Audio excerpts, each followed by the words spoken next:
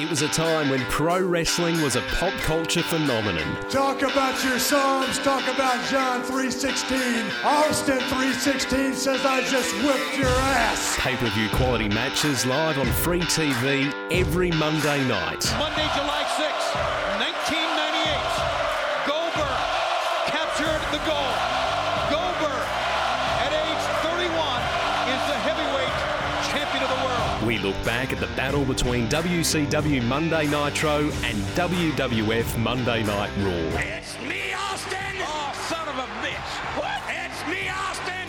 It was me all along, Austin! This is Reliving the War with Simon Tackler and Nims Azor. You can call this the New World Order of Wrestling, brother. Welcome, everyone, to Reliving the War. This is the podcast where we do exactly what it says on the tin and relive the Monday Night Wars. We started off at King of the Ring 1996 and Bash at the Beach 1996 for WCW and WWF. And now we worked our way to 1998 where things are really heating up. As JR would say, business has picked up. And if you want to catch up on any of the previous episodes, make sure you head to greywolfentertainment.net where you can check out the entire back catalogue. Simon, as I welcome you to the broadcast position, it is WCW Spring Stampede 1998.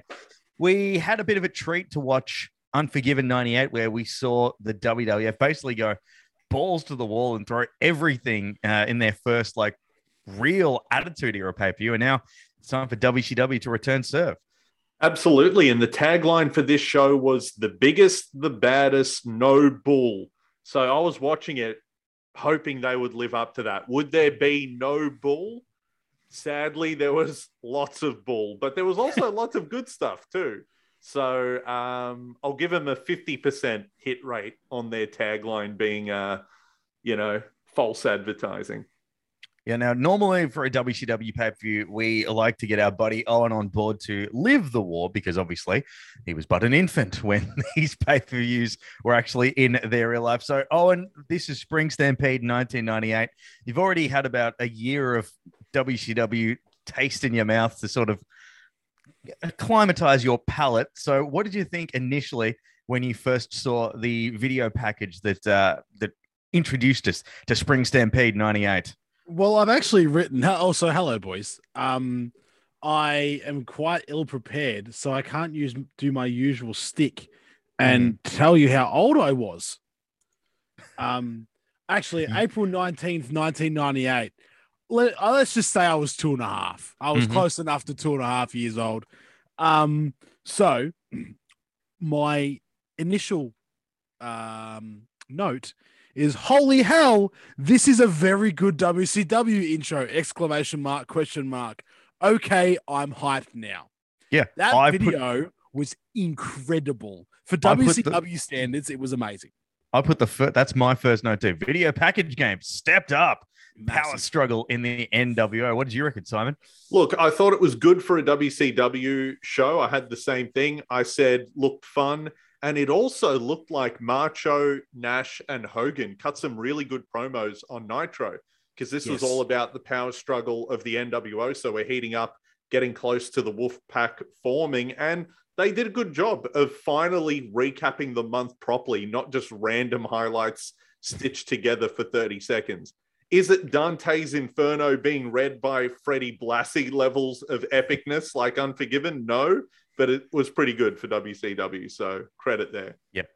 Baby steps. We then get taken to the commentary position where Tony Schiavone, Mike Tenay, and Bobby the Brain Heenan welcome us. No DQ for the main event has just been announced. And then we kick off with our first match, which is Perry Saturn with Billy Kidman taking on Goldberg. And now here's my first note. Lodi is in the crowd, and I completely forgot that I always keep, every time I see the Flock in the crowd, I'm always reminded, oh yeah, that's their shtick to be in the crowd. Like, Simon, when you first saw this, and also, did you notice that this is probably the first time that we've seen them bring up the streak for Goldberg? Yeah, they mentioned the streak. He's up to 73 wins. We haven't really seen many of them on pay-per-view. We've seen one on pay-per-view. Also interesting that tomorrow night on Nitro, he would get the US title match, wrestling the winner of the match later on. That's basically where he wins the US title. Spoiler alert, because he's undefeated. So we know that's about to happen. So we are in full swing with Goldberg now. I thought this was pretty cool. Oh, and what did you think when you saw this Goldberg? Because I don't reckon he's quite the finished product yet. He's I'd say like he's more than 50% on the way there, but there's no pyro and fire and stuff like that. But the streak is very much a thing at the moment. Yeah, no, my first note was, is this the first time they've mentioned the streak on pay-per-view? Which you answered. And also my next one was 73-0 since when?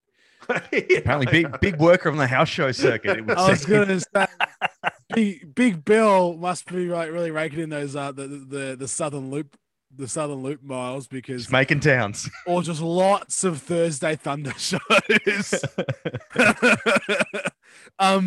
But no, it was kind of, I mean, look, this match was okay. I really enjoyed, there was that leg scissors takedown where like he like jumped at Perry Saturn, wrapped his legs around him, and then just flipped. Yeah, it's a cool move. That would be like a Goldberg staple. Cool. It's pretty good. I've never seen it before. I really enjoyed it. Yeah. And also, but then like I was watching the match, and then I remembered that the other day on Twitter, this video popped up of like modern day Perry Saturn. I had no idea he had like a massive tribal face tattoo, but that's the thing that's happened. Yeah. He also hasn't missed any meals, it seems, since he stopped actively wrestling, it would seem. Yeah. So that's also a thing that's happened in the past, 23 years. But the crowd is insane. Like, so electric for gold. Like, I didn't realize, like, you know, obviously, look, I wasn't watching wrestling when Goldberg was a thing. So, like, you don't really realize it, especially like these days when, like, the WWE, and as Nims likes to always say, had the fact that his nostalgia run is longer than his initial run. Actual run, yeah. Like, you don't realize that. Like, the crowd pop when he walked out was massive, and they were hot the entire match. Like, there was just no stopping this crowd, and I didn't realize that until like watching the show this morning.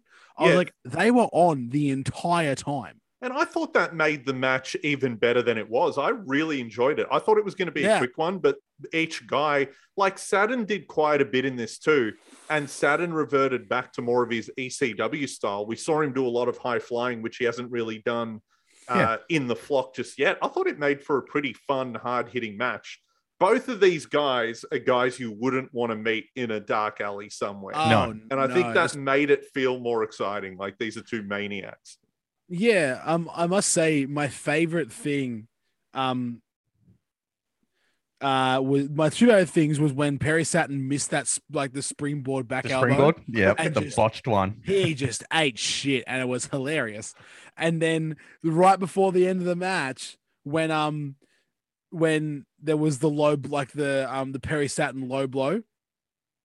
Yeah, when Goldberg goes, so Goldberg does his famous heart attack ending mule kick on Perry Saturn, and he sets up a spear but goes for a jackhammer, and then Perry Saturn counters it with a nut shot.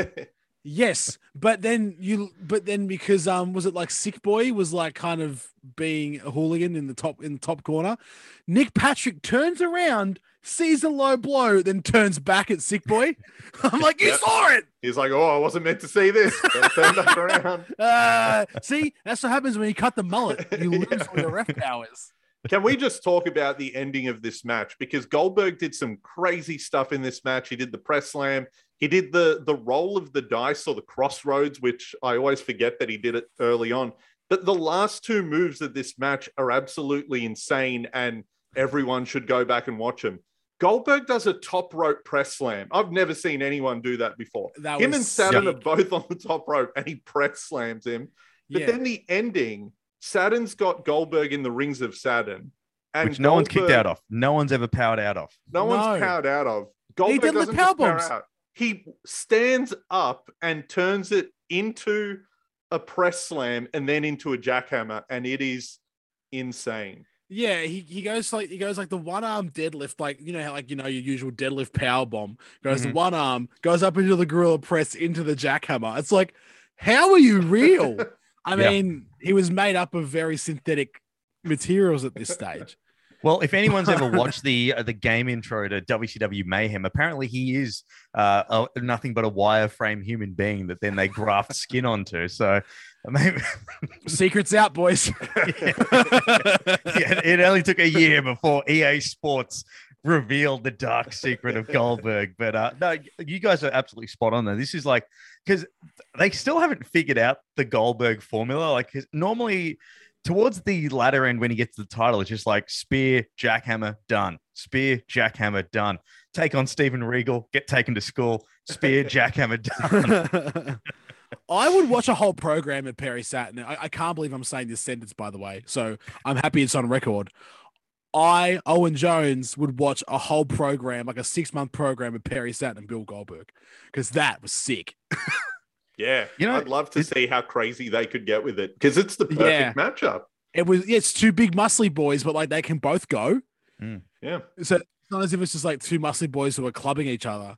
It's like they both have stamina. They both have like ring awareness. Like that's what I enjoy. I watched this match on the 7:10 train from Keon Park into the city this morning, and I was so awake for it. Like I love this match this morning, and I love it now.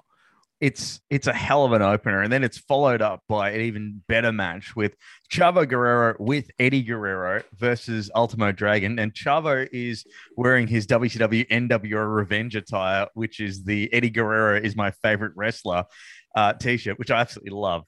Where do I get one? I want one of those shirts. I've never seen that shirt before, and I need one in my life. Oh, wow. You've never seen it. That's one of the all-time best shirts ever. Just Eddie Guerrero is my favorite wrestler, and on the back, cheat to win. That's it. I will hunt. I will hunt, and I will find that shirt because I need it in my life and on my person. WWE did a later revision of that for Los Guerreros, which just had cheat and the number 2 win on the back, and it didn't have it didn't have the same sort of awesomeness that the WCW NWO one did. But Eddie Guerrero is actually sorry, just so everyone knows, they now sell that shirt on Pro Wrestling Tees. I'm buying yeah, straight after we finish. I'm buying it. I'm buying it. So good. And what I love too, like the actual t-shirt looks exactly like it did on Revenge with the poor font and the bad pixelation. It's just so good. But this is a real sort of like, it picks up on the momentum, but it adds the extra layer of story with Eddie. And you forget, like everyone remembers how good he was in WWE, but he was doing this stuff even as early as 1998. That character work, it's fantastic. Yep, he has a towel on his head and he's just ashamed of Chavo, and he puts the towel on and turns around every time Chavo messes up. And the crowd is obviously watching Eddie as much as the match. Anytime he does that, they just break out into Eddie sucks chants. Like, we know that Eddie chants are iconic, but Eddie sucks was just as, powerful and big. Good match. Honestly, this could have been the opener too. Like, what a great start to the show.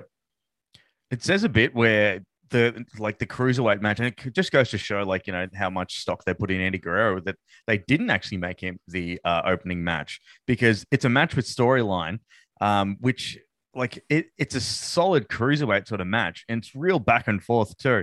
But it's really more about the story between Chavo and Eddie, and Ultimo Dragon's just there, playing his little bit part there. But Owen, what did you reckon about this one? Because this is more akin to what we're used to seeing from the cruiserweights and WCW. This is my jam. I loved this so much as an Ultimo Dragon fanboy, and as a Chavo fanboy, and as an Eddie fanboy. I loved it. It was everything I needed. It was so great. Ultimo Dragon's music, I never really realized how much it really does slap. Like it goes pretty hard. It's kind of like everyone's into those like lo-fi beats of these days. Like, I can imagine like a lo-fi remix of Ultimo Dragon's Andrew's music. I also, someone in the crowd has an air horn that reminded me of GCW shows.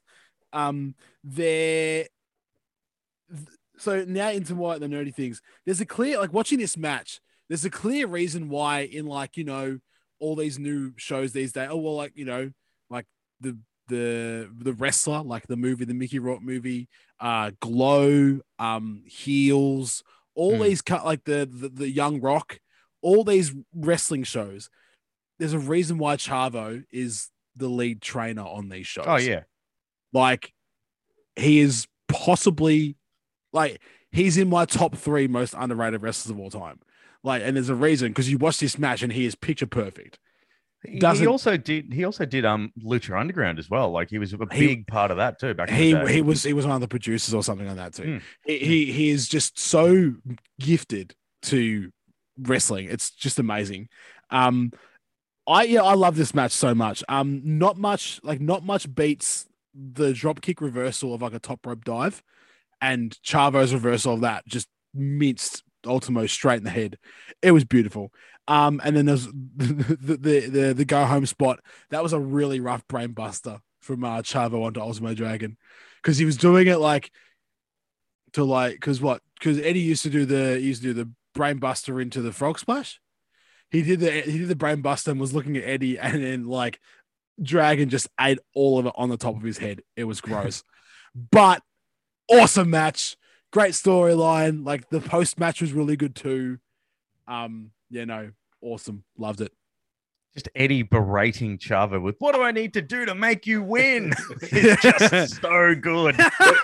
It's great because it goes somewhere. And even though Chavo is just, the clean-cut young nephew who just wants to play by the rules, he goes off the rails soon enough. And then he gets to kind of, match Eddie with the character stuff.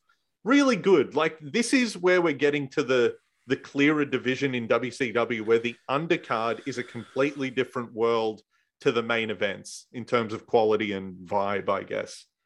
Yeah, very much so. And we then get our first little spot of where it's the WCW online sort of segment. It's Lee Marshall interviewing DDP, who is the not Universal. He's the United States champion, but Raven's got the belt at the moment. And the bit that I love about this entire thing is like that dude that types loudly is back. Oh my God. That's literally my first note. The loudest typer ever. It's just like, we get it. You're on the internet, mate. Like, oh my God. Did anyone else also pick up that Tony Schiavone still has that kind of like, this internet thing? I don't quite know if it's going to take off. He's not sold on it. He's like, go to the internet. WCW is at the forefront of this thing. Like, he doesn't believe it. And then you fast forward. Then you fast forward to 2022 when he's on Twitter shitting on everything Microsoft does, proclaims himself as an Apple fanboy, and then just like tweets day in, day out about video games he's playing on the internet. So my favorite thing about the entire exchange between Tony as they leave Lee Marshall and DDP and the dude that types loudly, he's just like, oh, well, you can go to WCWWrestling.com on the internet as the way the world is going these days. We then get on to our next belter of the night, Chris Benoit versus Booker T for the TV title. Now this, I actually forgot that they had that stupid rule of like, not stupid rule, but the TV title rule of matches on TV are 10 minutes and that's it. And that's how they got out of a lot of draws and things like that back in the day. But the 10-minute limit is not in effect here, which plays a big role. But this is an absolute banger of a match. And for those that are playing at home, you'd remember that Chris Benoit and Booker T had like a best of 7 series. This match isn't part of the best of 7. Like, really? This is completely independent to the best of 7. Now, when does the best of 7 happen? Because I was trying to figure that out. I didn't want to spoil it and look up when it kicks off, but it's interesting that they had a match separate to that.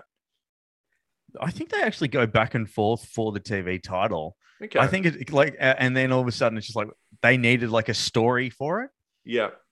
Because it's not the first time that we'll see these guys link up, especially if we look towards the end of this match. But let's actually get into it. We'll dissect it because this is just brilliant. It's fantastic. But there was a line that stood out to me from Tony Schiavone. Like, is it just me or does Bobby the Brain Heenan seem really disinterested in this match? Like, he could not give an absolute rat's with this one.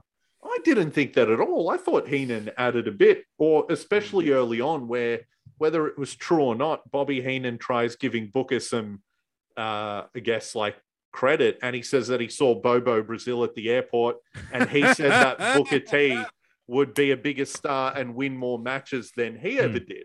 I think that's kind of a good thing for Heenan to add in, because for all the fans who may not be interested in this, I think that gives them a reason to watch.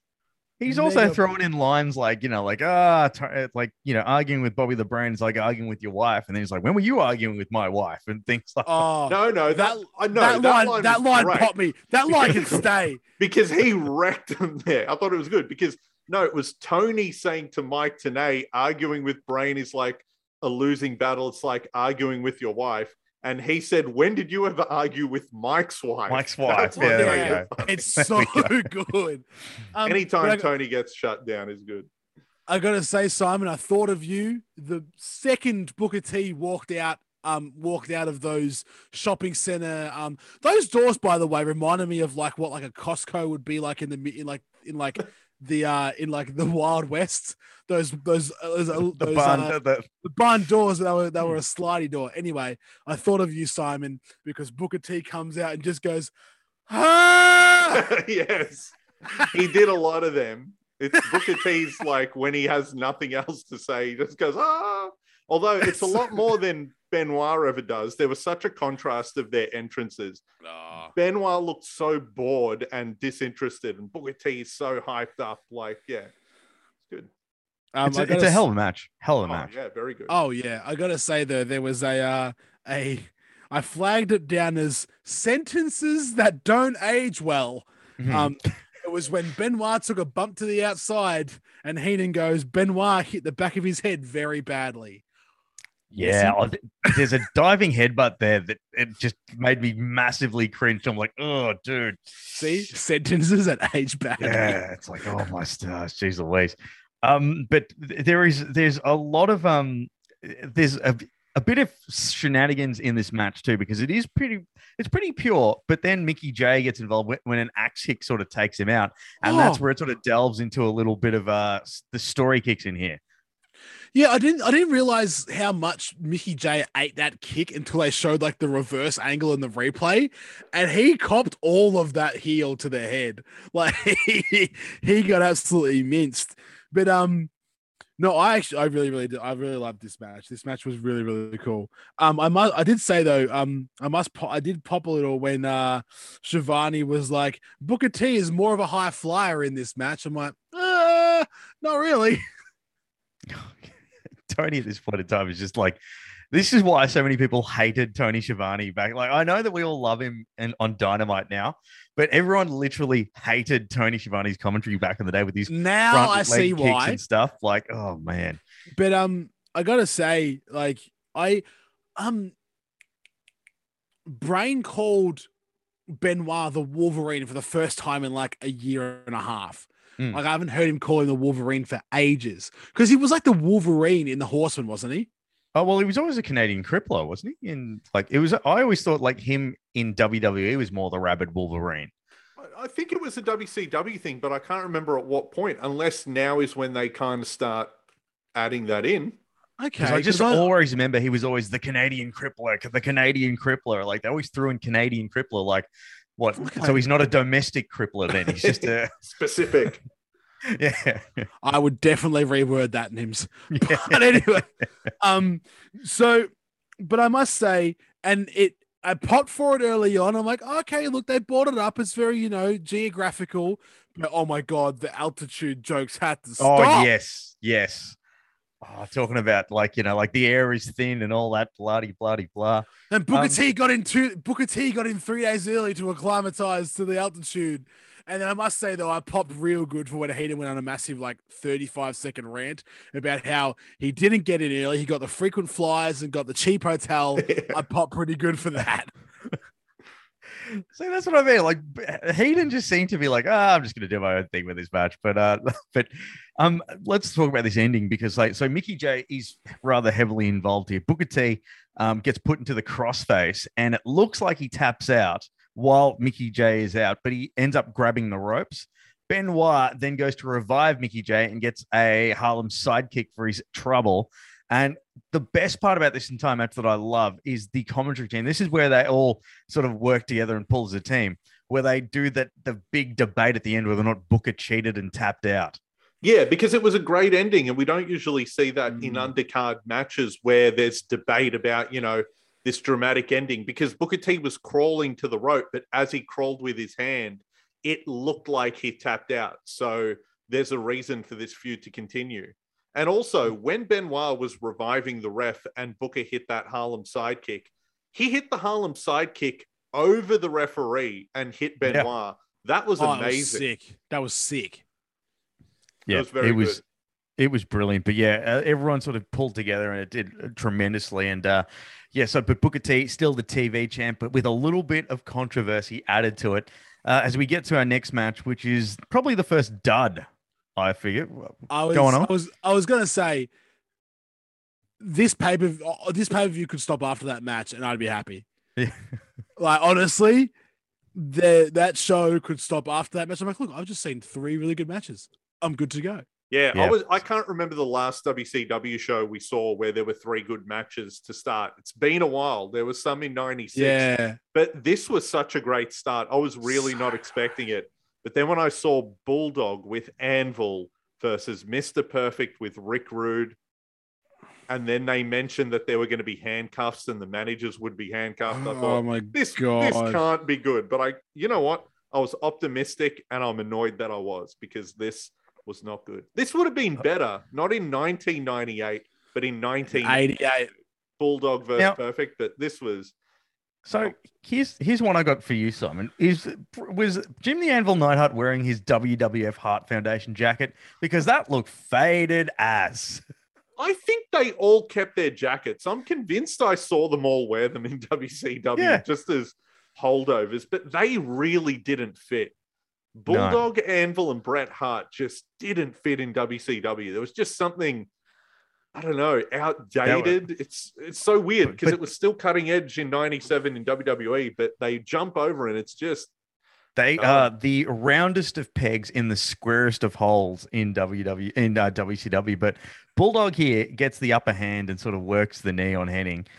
Sorry, I should mention the shenanigans at the start where Rick Rude refuses to get put in handcuffs, and then eventually they finally get him to do it. But and law enforcement come out and the police are out there. And... Denver's finest. Oh no, he said Detroit, and then they'll blame the altitude jokes.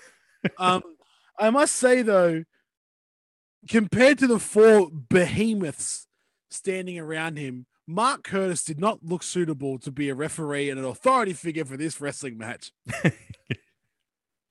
Because he looked like a prep, a bunch of... He looked like he looked like a prep near a bunch of grade 6s.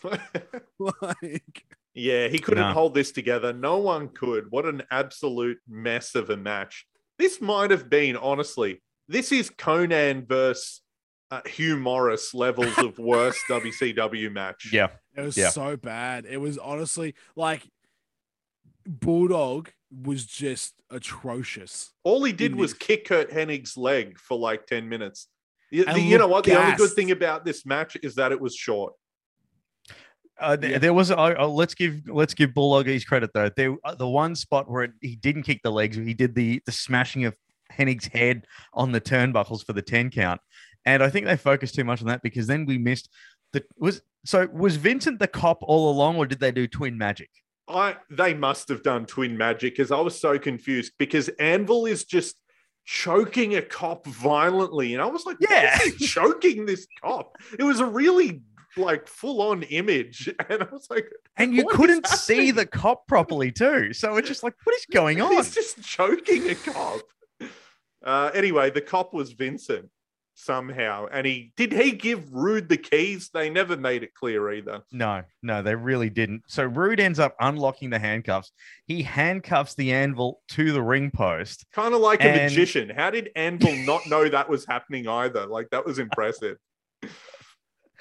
And then there is a post-match beatdown on the Bulldog and Jim Neidhart. And all I could think of as I was watching this was just think about it.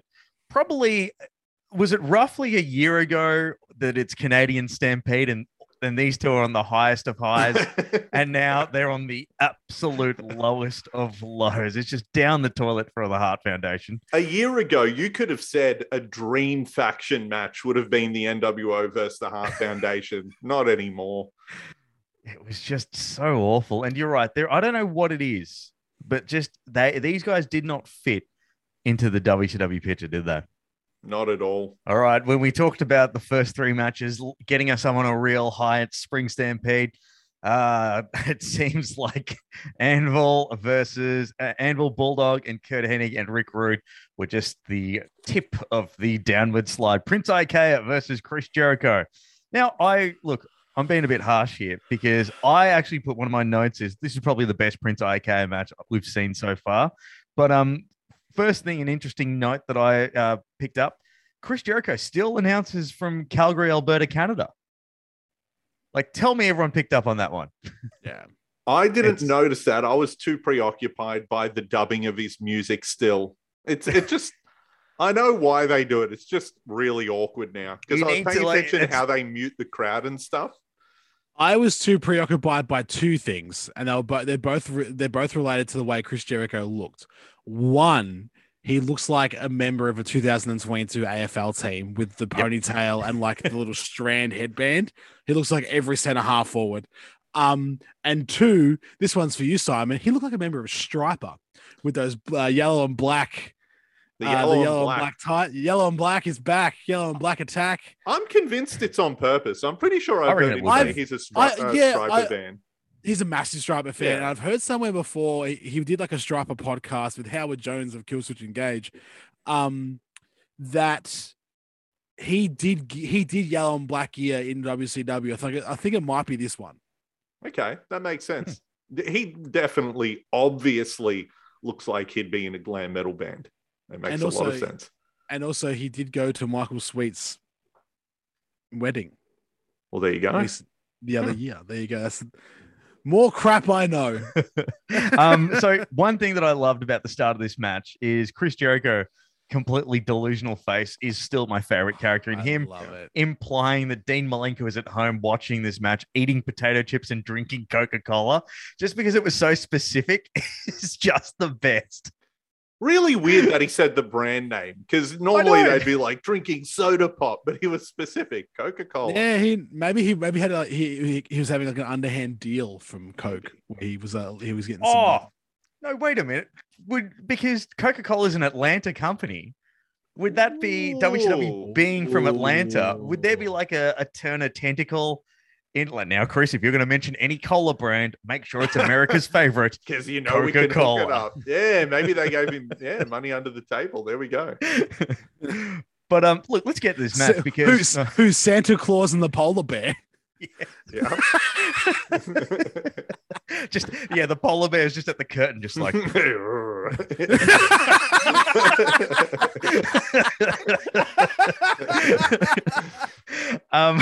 But like one thing that I did like about this match was it did kind of show the depth of WCW's cruiserweight division and just how many of these guys were wasted, because poor Prince Ikea, he gets such a bad rap because everyone remembers his run as the artist formerly known as Prince Ikea. But anything of note about this, guys, because it was, I still reckon it's the best Prince Ikea match I've ever seen. Look, I'll give props to anybody who wrestles in bare feet and then takes a heel bump on the apron of the ring, because that was really gross.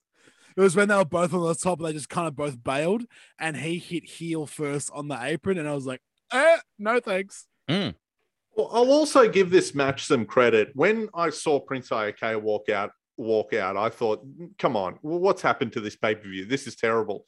I wasn't interested in the first half of the match because I was just, it's Prince Ikea. What is Prince Ikea doing on my TV? I'll be honest, the last few minutes of this match were very good. They did a lot of near falls.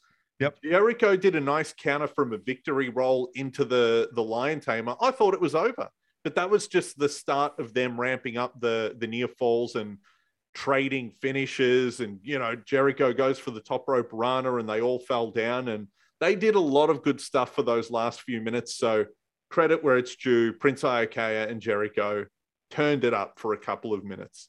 Yeah, and let's talk about the ending briefly too, because so Prince IK gets off the top rope into a sunset flip attempt, but that is then reversed into a lion tamer.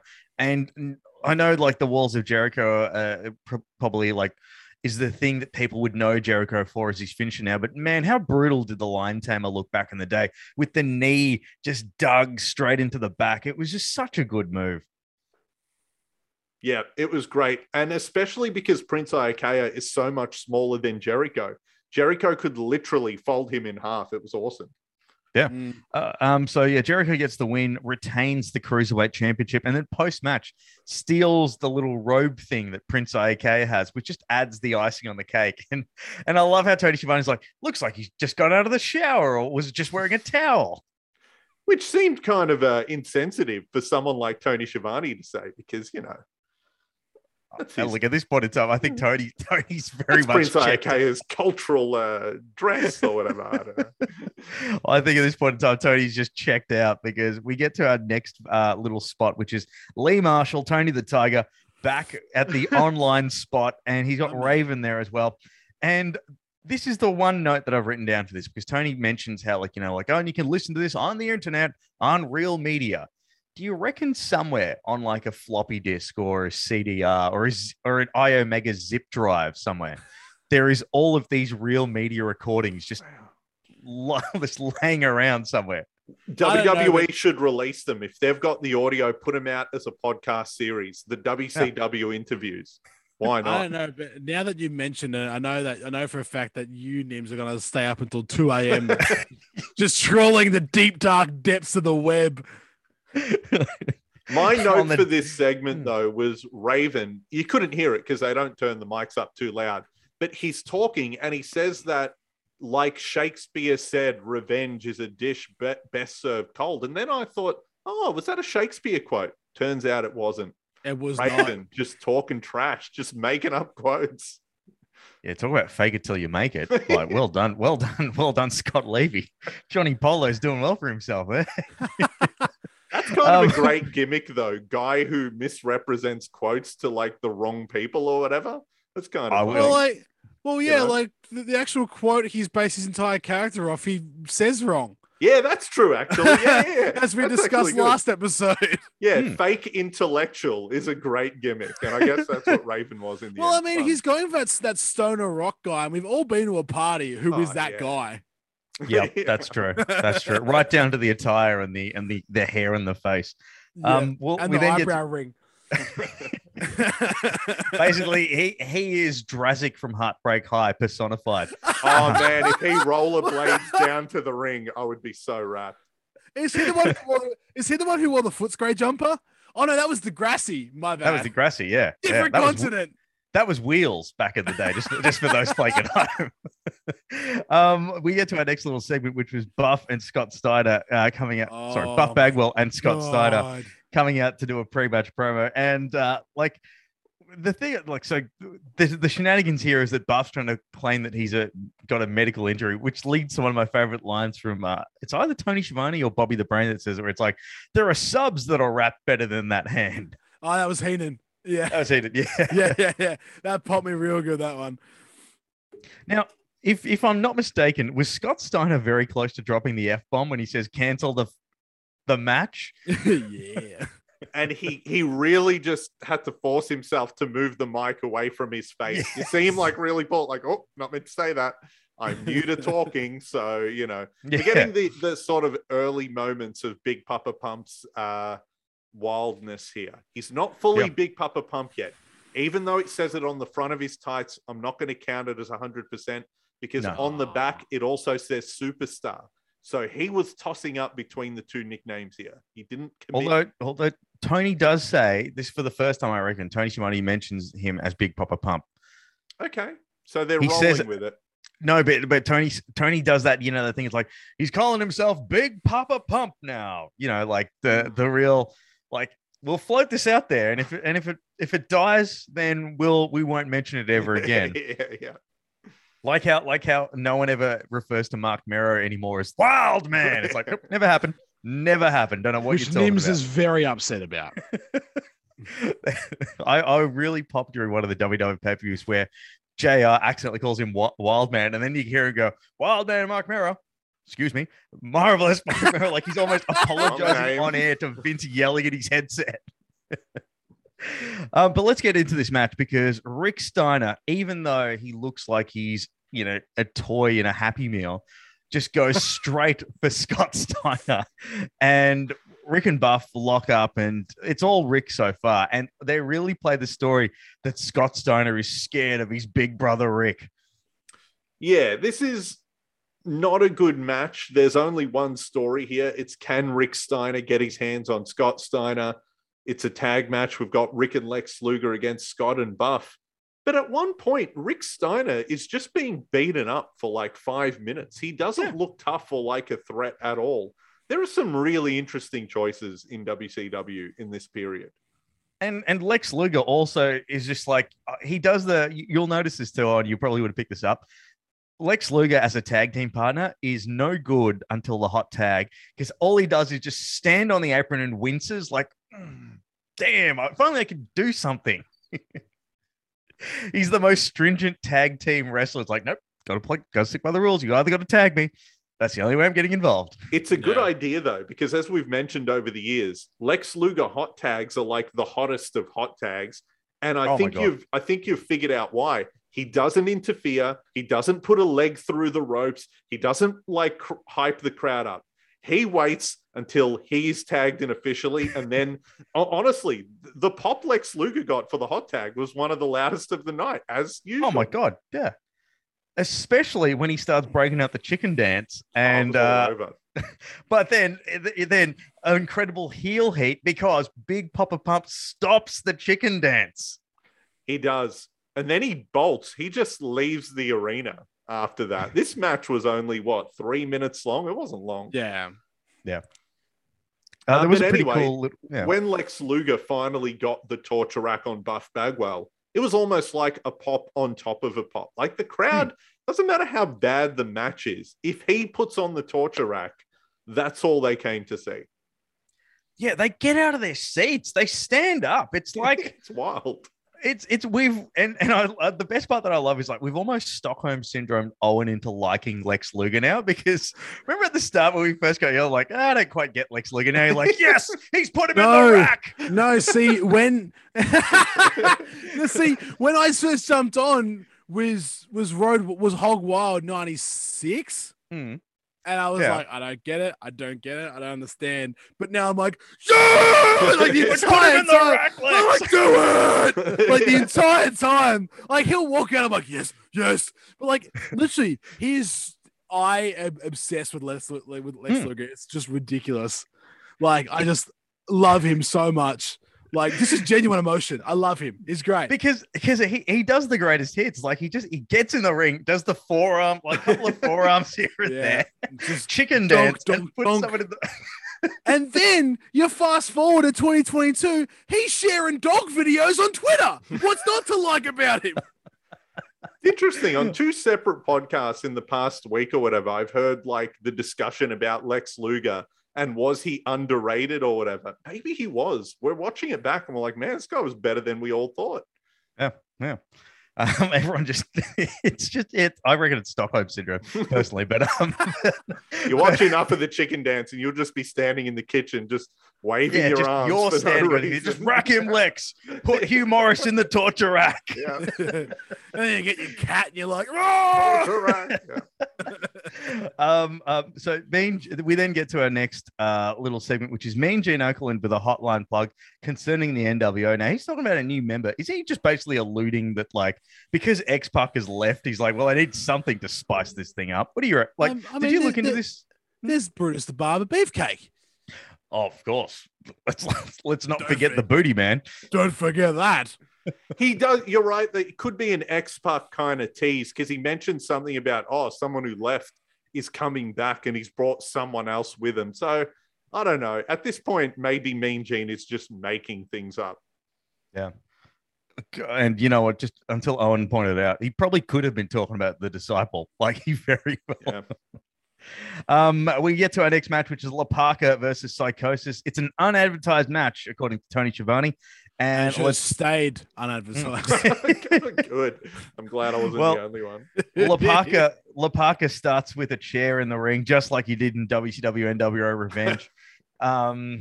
Yeah, it's a match. Okay, so I will sum this up in my three notes.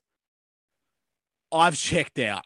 Yep. The crowd are absolutely dead, and the timekeeper must have not given a shit because he was so late ringing the bell. He rang it 8 times. Yeah.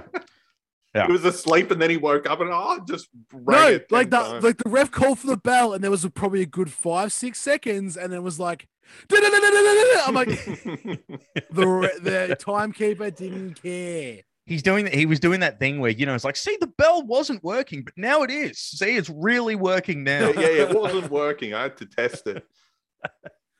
It's and here's the other thing too. Like, I'm gonna shit on the ending here because Lapaka was so close to the ropes. It's how easy was it for him to do? In fact, it was only he was very consciously trying not to have his foot under the rope because once the 3 count is done, he's sprawled out like starfish style and his leg is fully under the rope. I was so relieved that he didn't grab the rope. When I saw that it was a pinfall near the ropes, I thought, don't grab the rope. I hope this isn't just a near fall. And when he got the 3, I was like, thank God. And I know these guys are talented and they're good wrestlers, but really, this was only 5 minutes. It was 2 guys with no story, just doing a few moves. It wasn't. Hey, come on. They were tag team partners I'm at sorry. some random house show, no doubt. They were tag team partners in the ridiculous 8-man we watched 3 shows ago, which sucked. But yeah, That was you're the right. feud. That was the feud. You flew me in for this. Yes. Well, you know what? To be fair, didn't Lapaka hit even his teammates with the chair? So I suppose there is a story. This is the kind of match that doesn't age well because it's just high-flying moves. High-flying moves have come so far in 25 years. When you watch this back with no story and no one's over, you're like, yeah, I don't care. Yeah. Hey, Simon, have you noticed that Lapaka, like to me at least, Lapaka's music sounds like really watered down Dream Theater? Ooh, I'm going to have to pay attention Like to it. the synth sounds exactly like it sounds exactly like Jordan's synth tone on like all of Images and Words, and it's hilarious to me. I wouldn't be shocked. Everything's a knockoff in WCW. That's a deep cut.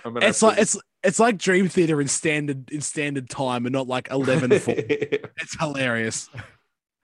So we'll move on to the next little segment, which is so they're back at the desk. Also, this is Lapaka's Player 2 costume in WCW NWO Revenge.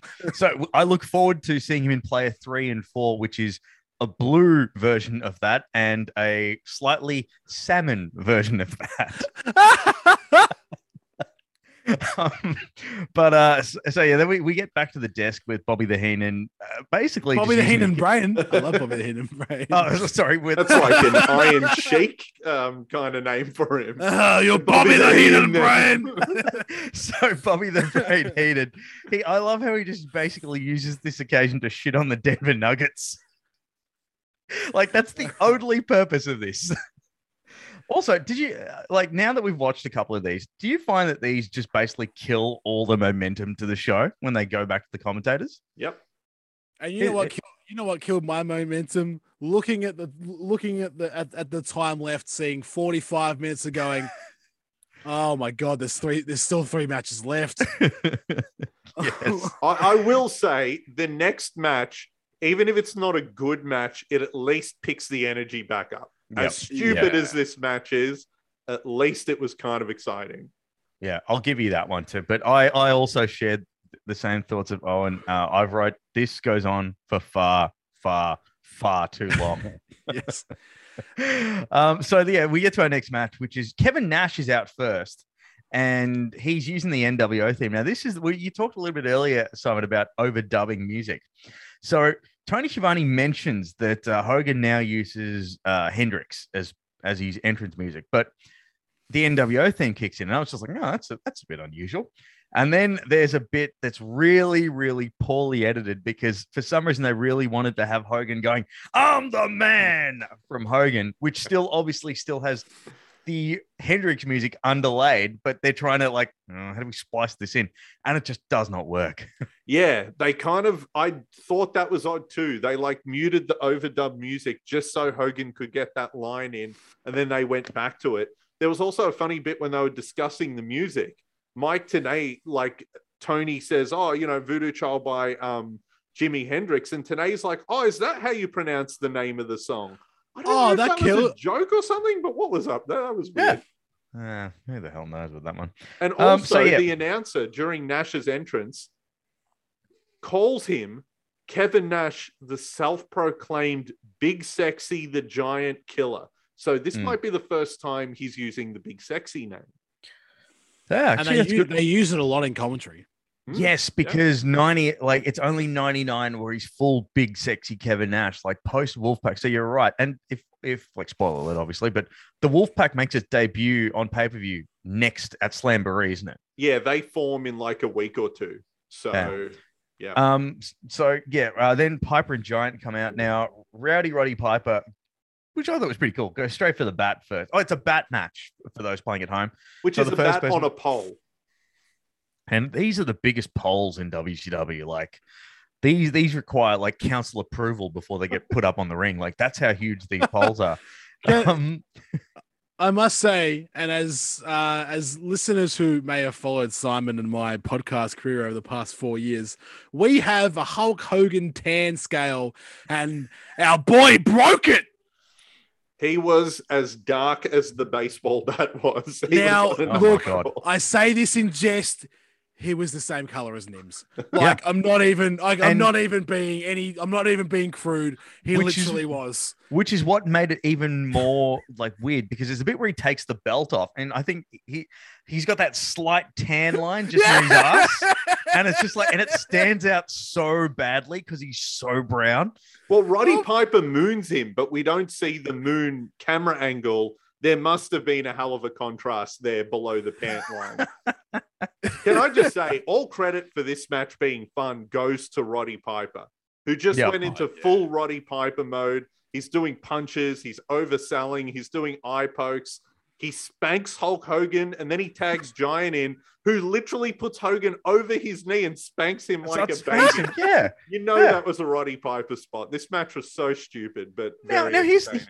Here's the other thing. While Hollywood Hogan is being spanked over the knee of Paul White, which is a sentence I don't think I've ever said before,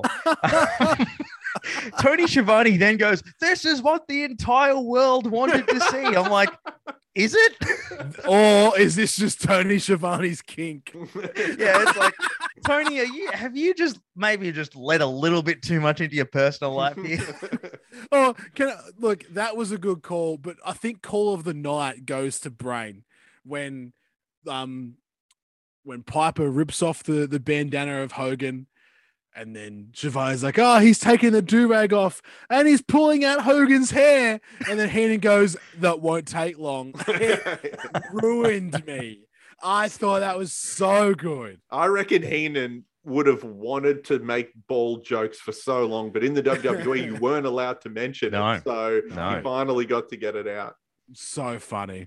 It's actually funny. Like, that's such a sensitive angle for Hulk Hogan, because like I remember one of the delays for Legends of WrestleMania, the video game that THQ put out, it was because Hogan looked too bald in all of his old appearances. Like they had to sort of move his hairline just a bit more forward. But yeah, look, so Piper's got the bat, but the NWO sort of rallies together. Like, and Nash and Hogan, despite feuding, are working together here. Then our buddy Brutus the Barber Booty Man without a face, Beefcake, the Disciple comes out with a bat of his own, and then Hogan accidentally clocks Nash with the bat, and then Disciple chucks him another one, and geez, it's just an absolute cluster here. But he then goes on to win.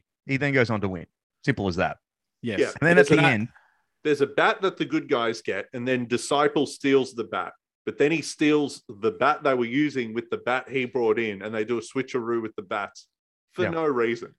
I was fair, though, expecting the it's a bat good that he throw. bought in to have like gunpowder or something in it. You know, It was just another. no, bat. like something cool, but no, it was just another bat.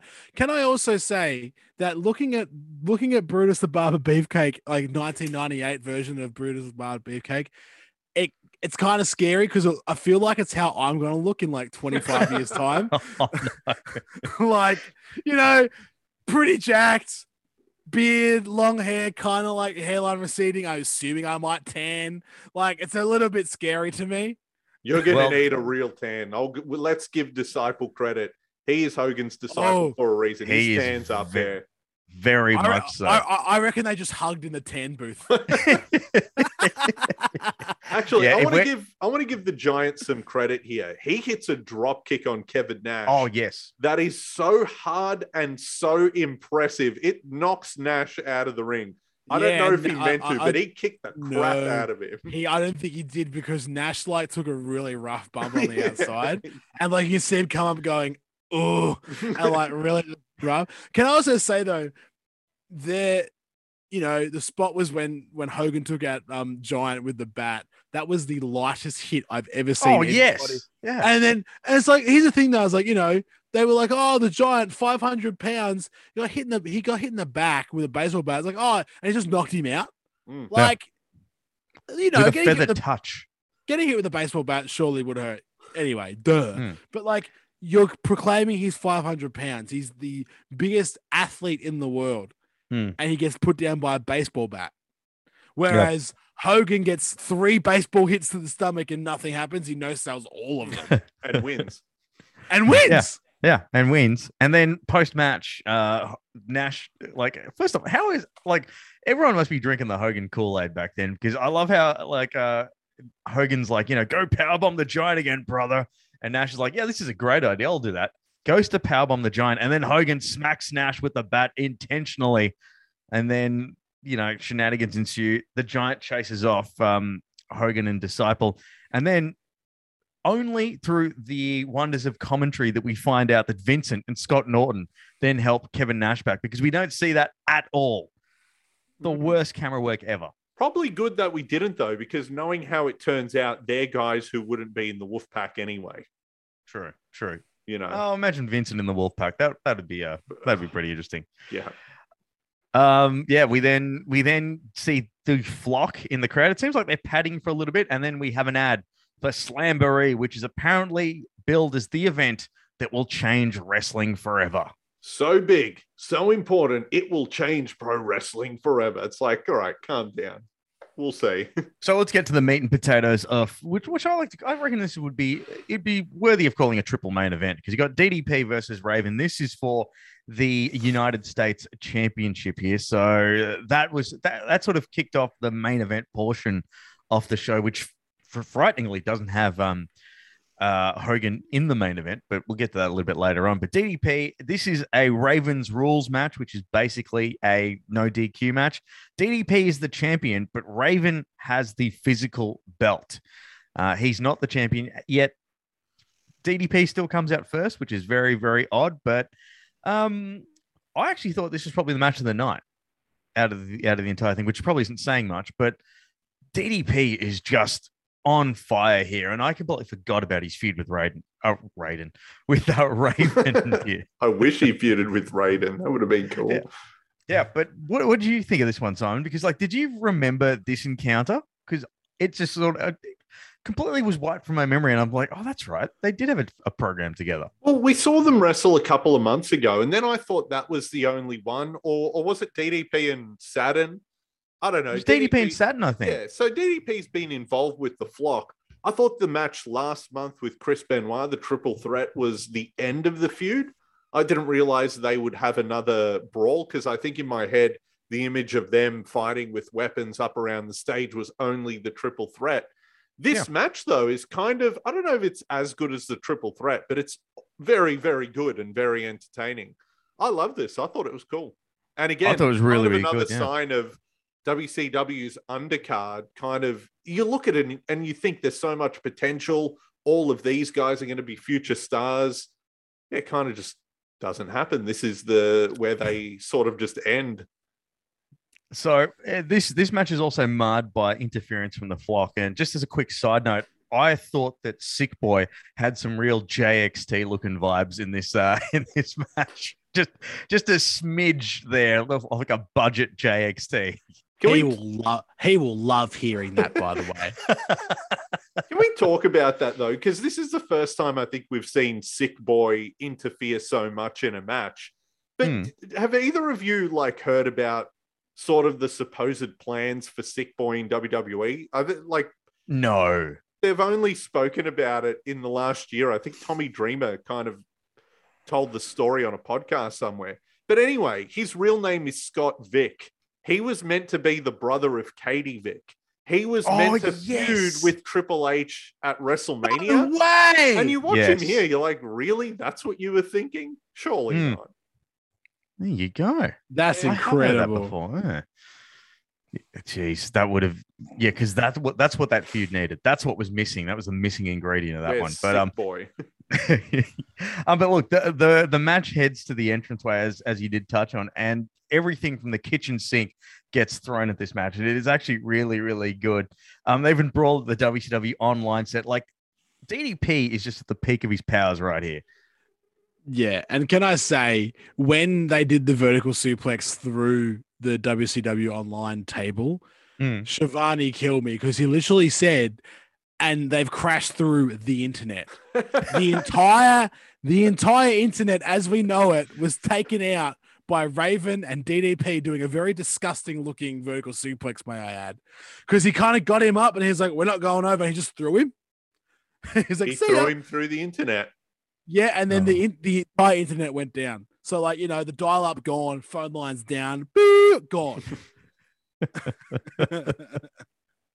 It's I like the idea that someone's just sitting there go, Mom! I paid $50 for the audio of this pay-per-view and I can't hear it. What about right next to the internet? There was literally a catering table with a cloth on it. They went through that as well. And the commentary team was like, that's our VIP area. They've wrecked it. The VIP area was just a table. Surely not. I would be so fuming if I paid top dollar and that was my VIP table. Yeah. No booth. No, nothing. Not like the other month when they were picnic tables. They were cool. Yeah, that's exactly right. And that weird fake grass. Yeah, that was cool. No, we're just going to set you up on the bleachers. No thanks. But yeah, this match has everything thrown at it. There's even a cowbell and bull rope getting involved too. And then we get the full cast of characters from the Flock because Hammer also gets involved. I forgot Hammer even existed, quite frankly. Not to be confused with Van Hammer. Wait, is that Van Hammer? He is Van Hammer. That's Van Hammer. Yeah, there you go.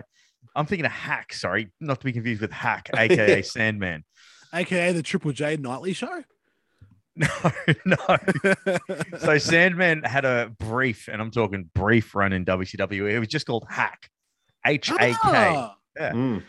We look forward to that one coming up in a couple of months' time. But and then Reese gets involved too. There's just all of the Flocks sort of get in there to sort of foot soldiers in Teenage Mutant Ninja Turtles sort of effect. It's just a hell of a cluster, but it actually works really good. It's not great a run in. It works for the match. Yeah, there's a lot of excitement because DDP has to weather the storm and not beat off. He use different words. He has to beat up. I was trying to say beat up and fight off. Yeah. Combining those is a very different thing. Yeah. It's a very different pay-per-view if DDP's beating off the Flock. That's what I meant. That's a handicap match.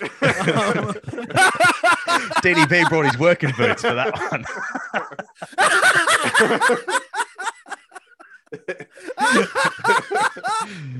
New meaning to feel the bang. So there we go.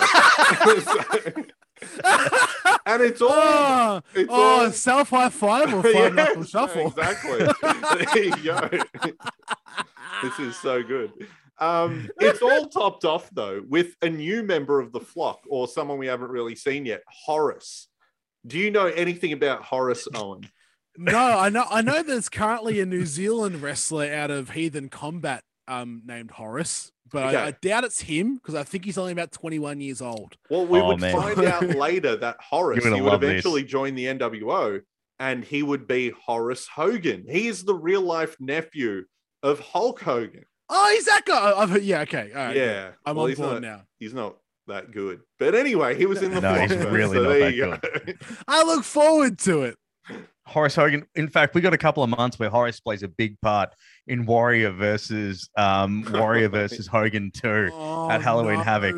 No, I just no. I thought I came in the WCW after the fact I had to see WCW Warrior, and I Oh, no. don't, and now I'm sad. Yeah. Oh, well, look, it is compounded by watching Hulk Hogan spend what seems to be minutes trying to light a fireball. With all that said, though, this match does end with Raven hitting a DDT because of Horace Hogan.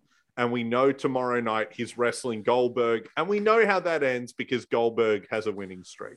Can I also quickly say, in all seriousness, Raven got obliterated that entire match. He took a finishing move from every member of the flock. Yep. And still managed to kill. He took a kitchen sink. Stop sign? He took a stop sign. He took everything. Also, DDT's DDP's cutter on Kidman was the sickest. Yeah. DDP had that really cool way of somehow making it hang in midair for a bit before he did a diamond cutter. I still to this day, I don't know how he did it so smoothly because it almost feels like it pauses before he sort of hits the ground. Like in the old SmackDown game where you make the camera spin around your finishing. Spin around. Yeah. Oh, yeah. It's just so good. But yeah, so you're right there. And then so much so that we actually get back to the announce team who hypes up the big Nitro match of Goldberg versus Raven for the United States title. We then get to the main event, and Michael Buffer is there. Now, we've said frequently that we think that Michael Buffer is being paid by the word, and I reckon that this is more true than ever because he is boosting his word count for the main event, announcing tenfold here. So Macho Man comes out first. He's got the NWO music still and everything like that. But then when we get Sting is the man of many disciples. He goes through almost every adjective you could add to the word man and describes everything. So if it wasn't for the fact that Macho Man attacked Sting, I reckon that Michael Buffer would still be going with the intro. That's why Macho did it. Someone was like, we don't have the budget for this. Cut him off. Yeah, but he still tried to talk. Yeah. In the ring. He tried to continue his promo. It was so good. He's a man who lives in the shadows. He is the man known by one name. And he's just Who still walks talking. to the beat of his own drum. Yeah, doesn't end. Can I just say, Charles Robinson on this pay-per-view, his tan and his hair is absolutely perfect. And it all makes sense to me now because, you know, we used to see him in WCW and now we get to know him on social media. He's a big fan of Wham and George Michael. He has a George Michael room in his house. Really? Full of collectibles and t-shirts. It all makes sense now looking at him and the way he presented himself because he is like the third member of Wham back in the 90s.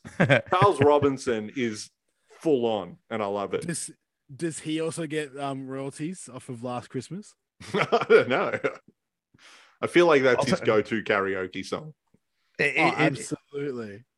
To be fair, being the third member of Wham, and no disrespect to Andrew Ridgely, but yeah, that's true. Being the second member of Wham, he might as well be the second member. I also like how I was Googling because I knew his name was Andrew. I just couldn't remember his last name, and it was like, bam, name. Unfortunately, for like the only reason I know that, the same reason that I know 4 Toto songs is because every time it comes up as a trivia question where it's like name 4 Toto songs, because everyone always gets the three classics, but it's like name the other member of Wham. It's like gonna have to dig a lot deeper in this quiz if you want. Also, how dare you? I won't go into the rant, but Toto rule. Anyway, back to wrestling. Yes, I'll take Wham over Toto, but anyway. Sacrilege. So you know how all night we were getting this altitude. Shivani it actually killed me. Like I thought, like my eyes rolled back. I thought I was dead. When Sting used the hay bale on, on Macho, and he goes, the hay combined with the thin Denver air could really knock a man down. Yeah. Are you serious? Are you actually serious? Your world champion, who is invincible and can beat up 50 guys on his own, if he breathes in hay in the thin Denver air, is going to pass out. Like, oh, and he's going to get all scratched up from it. Oh, no. Like, are you actually kidding me? I'm done. Tony Schiavone, come back in 2020 when AEW starts, because I'm done with you. And we should mention this match is no DQ. And after a no DQ match. After a new DQ match, yeah. Yeah, oh my two God. in a row. Seems silly, but also Sting. We saw the great build-up. They built this up so well. We've seen the wheels come off. They couldn't make Sting look more like a dumbass. Why would he agree to no DQ? God. Anyone can run in. And also, the way he looks in this match, the way this match ends, man, I think we all forget that aside from the build of Sting, once he gets to that main event, it drops right off. Like, it's awful. They don't recover after Starrcade. This is terrible. The wheels came off, the axles fell off, the engine fell out, the car blew up. That was Sting's whole run after he actually debuted. Yeah. But to put it into it, like the best way I could put it, and this will be lost on you, Simon, but this is Carl Reindler in Perth in 2011. That's how much of an absolute bomb this match is. He's just exploded. If we're going to the car analogy, yes, more or less, Simon. This guy stalled on the front on the starting grid of a race, and then just got rear-ended, and the car exploded like full-on fireball explosion. But then what killed, like, this match was really rough to watch, much like the entire second half. But can we just appreciate, like, look, I love, like, genuine massive fan for Miss Elizabeth. Oh, yes. But oh my God. The chair shot? That she held the chair by the backrest and hit Sting with the legs of it. I couldn't even. It was horrific. I love Liz so much, but oh my goodness me, she deserved to get hit by she took a nice stinger splash. I'll give her that. She deserved the stinger splash because she didn't know how to hold a goddamn chair. She's been in wrestling for what, 15 years at this stage? Yeah. Surely you've seen enough chair shots. Also, unprotected chair shots because of how messed up her ex-husband was. But come on. Maybe that's why she's like, she was well ahead of the curve of CT. It's like, you know what? I'm just gonna go in the opposite direction here, guys. Look, I'm all for the chair shot. I'll do the spot, but I'm gonna do it safely. But almost poke Sting's eye out with the leg of a chair. Yeah, at this point, in fact, she was basically jousting with Sting. That would have been great if he pulled his bat out and him and Liz were just jousting with weapons. Just on guard. That would be good. Better than what we got. So then Sting is like, Hogan does a little run in and knocks Savage over because it's the worst sort of thing and because we know how like Macho Man's knees aren't exactly the best sort of thing. It's just like the bump that he took off the Hogan push was so bad. Yeah. Oh, it was like I was watching it and I literally went, "Ugh!" Like it was so gross. That was so bad.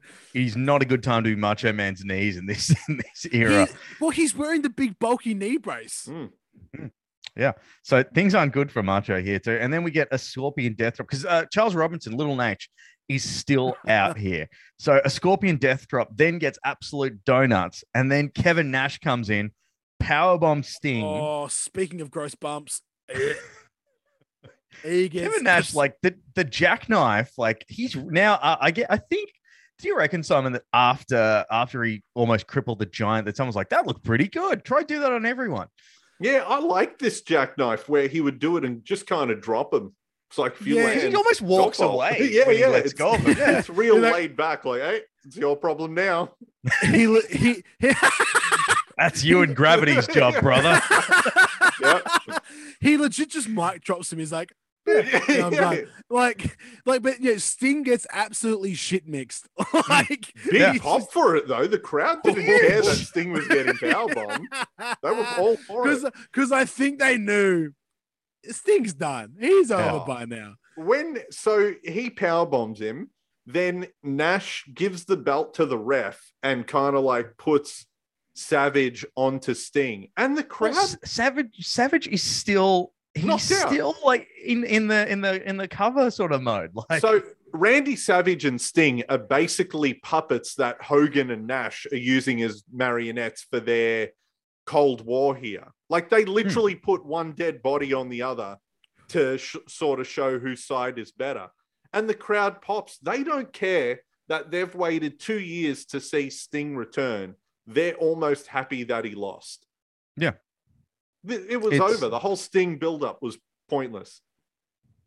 It's crazy. It is just crazy because like the peak of Sting's run is the match against Scott Hall at Super Brawl, where he actually looks like a dominant champion. Because other than that, he's just a chump. Even at Starrcade, the huge buildup, he still looks like a chump, which is really really sad, unfortunately.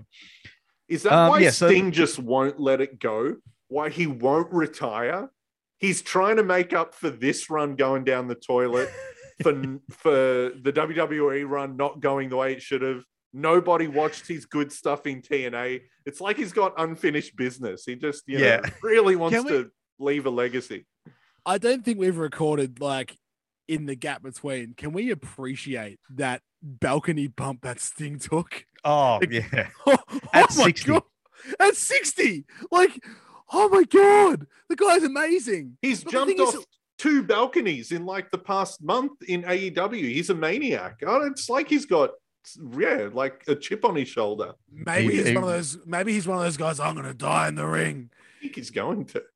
Yeah, it does seem like it's just a classic Steve. Classic Steve. Just in the coffin, he'll be wearing a mask, and I'll be like, Sting's not dead. Take the mask off. And then it is Sting under the mask. No, he's dead. He's dead, yeah. At the eulogy, it's just everyone dressed. It's like the WWE 2K14 commercial where everyone's playing on the violins and turns around. Yeah, but seriously, I think I said to you boys in the group chat, it's the spot that will never die. And then I will never not pop for the face mask off its Sting. And that one the other day was the best one because he took the baseball cap off too. Yeah, he had a hat on.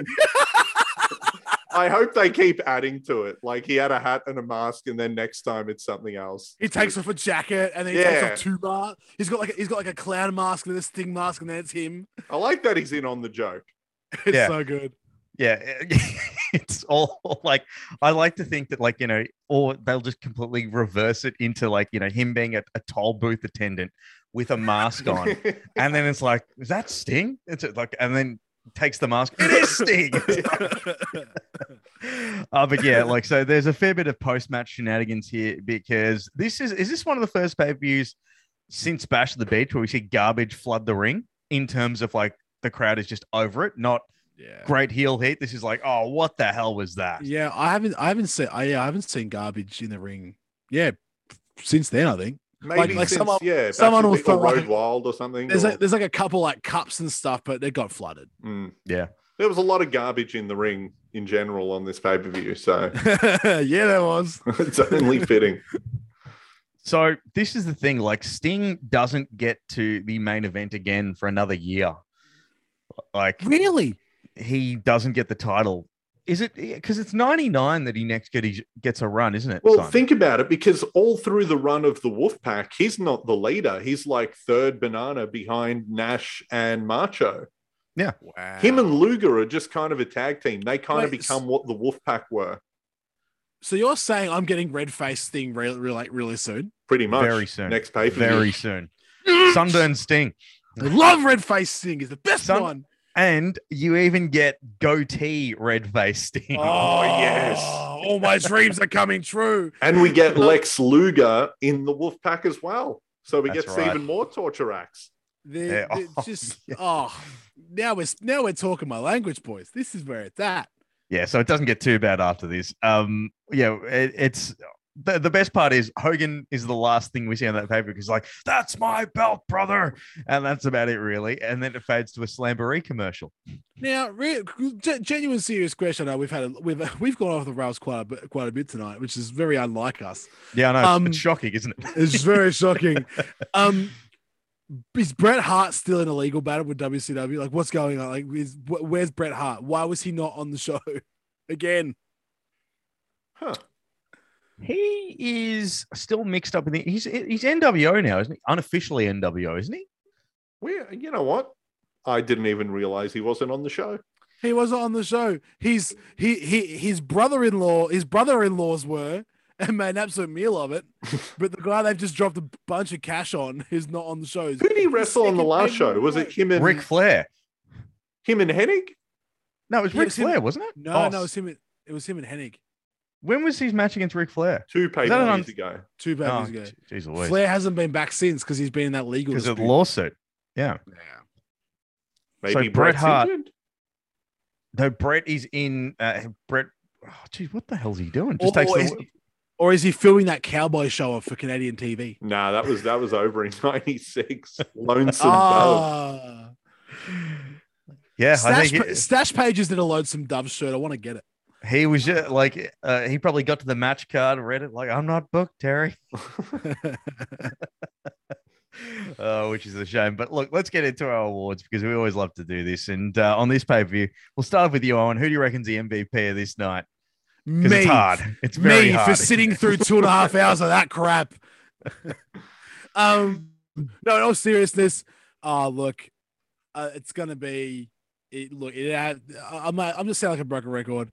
It's Booker T. It's either Booker T or it's Eddie. Actually, no, you know what? Eddie Guerrero is my MVP because he sold that storyline in that match really, really well.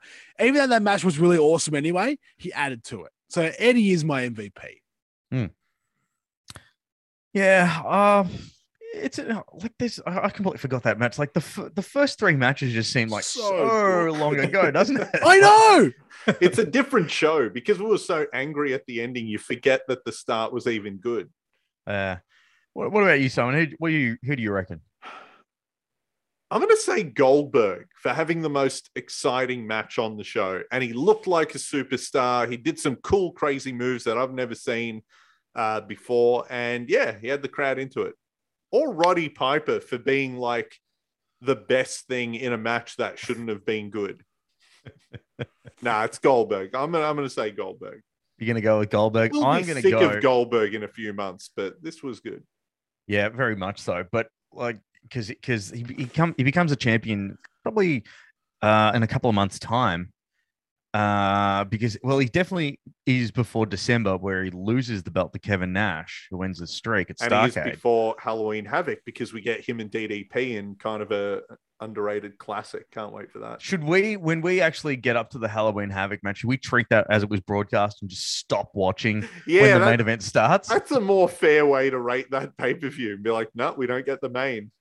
So wait, what did it? So in case you don't know this, what I would say, the pay-per-view ran over Halloween Havoc because of Hogan, wasn't it? Because of Hogan and Warrior. Warrior. Yeah. So because of that, the main event starts late, and literally all you see is DDP and Goldberg sort of circling each other, ready to lock up, and then the feed goes black. Oh, didn't they show it on Nitro the next night? Yep. And they had to refund everyone who ordered the pay-per-view their money. And that's when WCW died, yeah. God, like it was definitely a black mark to the accountants. Yes, yeah, sounds like it. Yeah. I'm going to go, before we get too off track, I'm going to go for my MVP to be probably Booker T. Because this is the second time that he's had a sleeper match here. And we I always love saying this. It's not 2 years later until he gets finally gets a push. But Booker's just stepping up a gear, especially since like you completely forget that he's part of Harlem Heat. In fact, at what point in time does Stevie Ray join the NWO? It's got to be soon. Once they break off into the B team. Yes, which we should also point out too is hilarious that they actually do refer to him as the B team. Yeah. Like they're not allowed, even when they reform the NWO, they're not allowed to wear any Wolfpack gear. Oh, really? I never noticed that either. That's Yeah, if funny. you 'Cause the notice, Wolfpack gear was like for the cool guys. Yeah, you will never see Vincent or Scott Norton wear any of the red, whereas you'll see Scott Steiner, Lex Luger, all those guys wear it. But yeah, look, I'm gonna go with Booker T because that's probably he just impresses. Like after following up on that, actually no, it's a toss up between him and DDP because they're both solid players throughout this era. Yeah, DDP was great on this show too. Yeah, but look. It was an interesting one, that one. We'll put it that way. But coming up is Slamboree 1998, where, and you get a bit of a treat. You at least get to see the two warring NWOs, NWO Hollywood and NWO Wolfpack. This will be an absolute treat. And Simon, for us, I do believe it's Over the Edge in Your House coming up next. Can't wait for that. We get a rematch of Steve Austin and Dude Love from their classic at Unforgiven. And I think this one's even better. So we've got good stuff coming up for the WWE. Yeah. And thanks, guys. I really appreciate it. Hey, mate, dude, we've also got to sit through a Jeff Jarrett versus Steve Blackman match as well. So it's not all great. But yeah, look, this has been Reliving the War. Make sure you check out all of our back catalogue at greywolfentertainment.net. But we will catch you next time for Over the Edge in Your House.